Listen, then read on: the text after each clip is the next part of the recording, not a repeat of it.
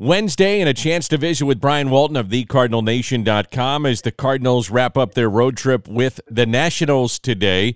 Max Scherzer will get that start for the Nationals, and for the Cardinals, it'll be Carlos Martinez. As always, we're brought to you by Blue Tail Medical Group. They are a great alternative to surgery. Before you have surgery, check out the doctors at Blue Tail Medical Group. Doctors all over the world are coming to Chesterfield, Missouri to visit with them to find out how they're doing it and keep people off the surgery table. It is Blue Tail Medical Group. Hey, Brian, good morning to you. How are things going? Good morning, Dan. I guess we got the last game of the road trip today for the Cardinals and the day off and back at home on Friday. Yeah, and a bunch of games coming up. We'll get into the schedule and how that could affect the roster here momentarily. But last night was, to me, a really entertaining baseball game. I enjoyed it. The Cardinals came up short. Didn't enjoy that. But I thought it was an entertaining game when, Mike Schilt going for broke, putting 5 infielders in the 8th inning with Starlin Castro up, and they didn't pull it out. So I liked the game. I thought it was just an entertaining April game for Major League Baseball. And I think, Dan, we shouldn't lose sight of the fact that, the start that they got from Adam Wainwright, in fact, he kept him in the game, and, they were in that position in the late innings on the road to potentially win the game. And, we've seen the struggles that the starting pitching has had, and, the benefit of Flaherty and Wainwright going back-to-back, deep into the games is extremely important. It's going to help save the bullpen and rest them for this long homestand coming up where there's, not going to be any days off for 17 days. How about Waino? The third time through a lineup, which can be problematic for many around baseball, strikes out 7 of the last 9, including striking out the side. So Jimmy Edmonds, I thought, made a great point last night. He was talking about the extension that he was not getting early on, and then whether it's because of age, loosened up, made a mechanical adjustment, whatever, but then he got extension, and you could see spin rate changed, everything changed for Adam Wainwright. And it's back to the old line that Tony La Russa used to say, and that's they're men, not machines. Even Adam Wainwright, after 18 years in the major leagues or 17 years, whatever it is, still needs to make those adjustments, whether physical, mental, or both. And it's a constant, never-ending challenge for players to not only get in the groove but figure out how to stay in the groove. And that Adam Wainwright's able to continue to do it at age 39 is really a testament to him and his preparation. In terms of the Cardinals, it's an off day tomorrow after they wrap up the road trip in Washington, and then you get into a bunch of games in a row. So you got Tyler O'Neill coming off the injured list this weekend.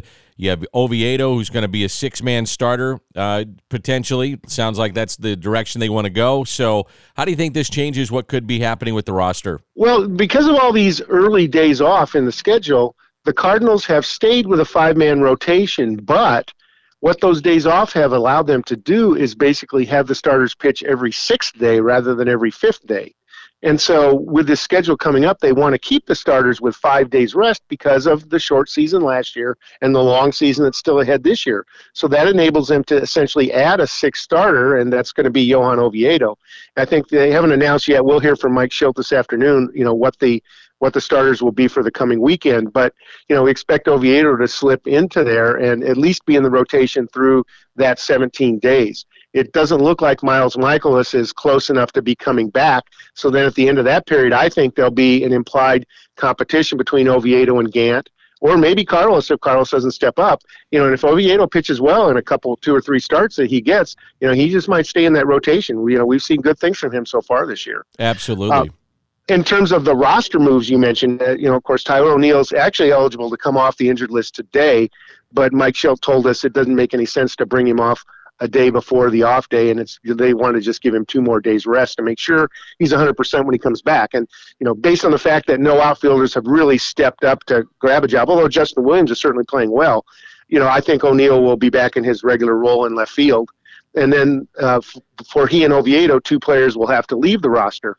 And we've seen the Cardinals go with a 13-pitcher, 13-position player mix to date this season, and the primary reason was the off days.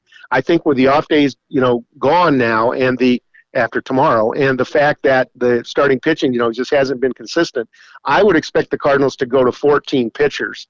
So what that would mean with Oviedo and O'Neill coming onto the roster, 2 hitters would go off. I think Scott Hurst, the outfielder, who's done a nice job, but is relatively inexperienced and was just added to the roster, will be one. And my guess of the other is probably John Nagowski, who hasn't played much and is more, a pinch hitter role on this team. And I think my guess is those will be the 2 that we'll see go down on Friday, or at least one of them will go down on Friday. The other will go down whatever day Oviedo is scheduled to pitch. Sure. Let's talk a little bit about the latest in the minor leagues. Brian Walton, thecardinalnation.com, does a great job covering Major League Baseball, but really an emphasis on what's happening with the minor leagues and specifically the Cardinals. There's some games going to be happening starting today, actual minor league games. What's going on there? That's right. Minor league spring. The Cardinals have had minor league players in camp now for about 10 days, and now they'll be starting from now through the end of the month. They'll have daily games, a couple games in the afternoon and one game in the evening in the Roger Dean Stadium on the days that they play the Marlins. The other days will be camp days. So over the next 11 days, I think it's 6 days they'll be playing Marlins, and 5 days they'll just be playing each other. But the idea is that the 110 healthy players in minor league camp are forming into 3 rosters, which will ultimately be Springfield, Peoria, and Palm Beach, AA, High A, Class A.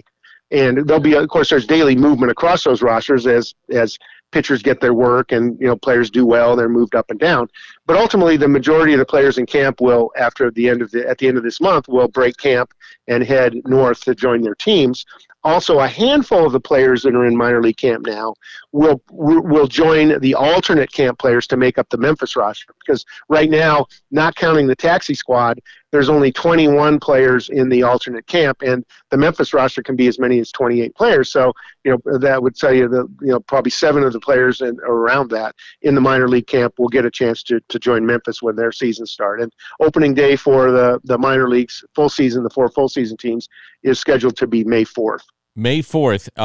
What have you heard about just the tickets or fans in the stands for these games? I guess it's different with every municipality across minor league baseball. What are you hearing about that? Well, it's interesting, Dan. It's been really quiet. In fact, somebody was asking me about that on our message board just yesterday. But just yesterday morning, the Memphis Redbirds, the AAA team, announced their plan for selling clusters of up to 6 tickets. And, again, it'll be sort of like St. Louis, where it'll be 25 to 30% capacity in the ballpark initially. But the fact that, and I know Peoria has been selling tickets all along. So, the minor league teams are, gearing up, planning to have fans in the stadiums on a limited basis. The big difference this year, and I think I may have mentioned this on a previous call, the minor league schedule this year is set up so that they are 6-game series. Every minor league team will have Monday off, and then Tuesday through Sunday, they will play the same team in the same city for the entire week.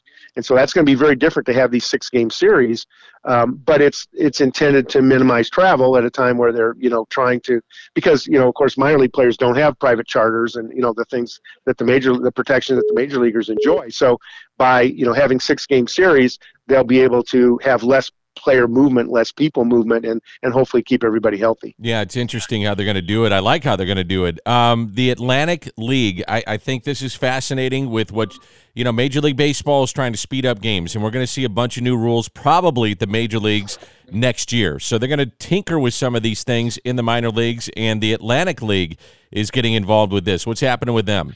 Well, the Atlantic League and Independent League has had a partnership with MLB, and they've done some testing of rules.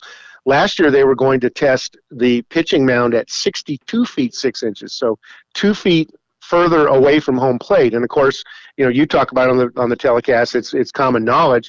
Strikeouts are increasing every year, and so how do you get more play? How do you get more hits in the game? And one way is to back the pitchers up.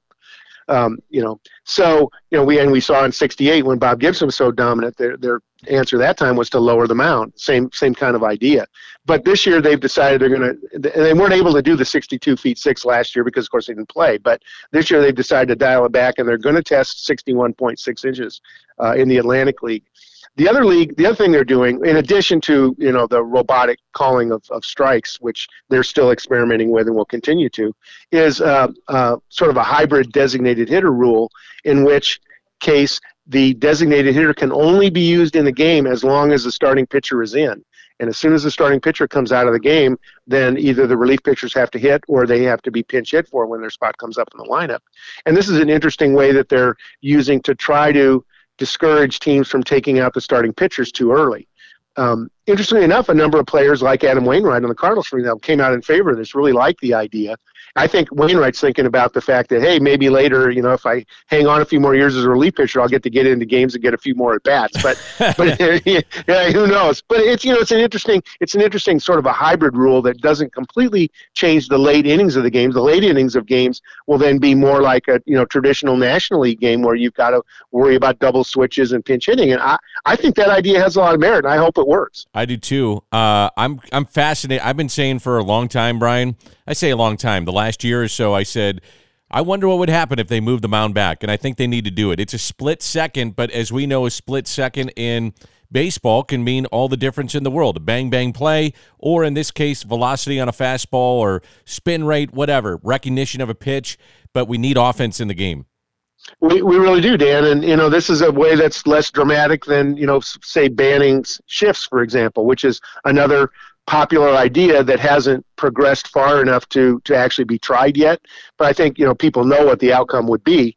Whereas in this case of the pitching mound, there's some experimentation that's got to be done before they roll it out. But these will be a couple of important rules that obviously a lot of thought has gone into them, and it'll be very interesting to see if they're successful and something that then we start to see in the minor leagues. And of course, it would take probably a few years for them to move up to the major leagues. But we expect with the new collective bargaining agreement next year that the designated hitter probably will be in place starting in 2022 and beyond.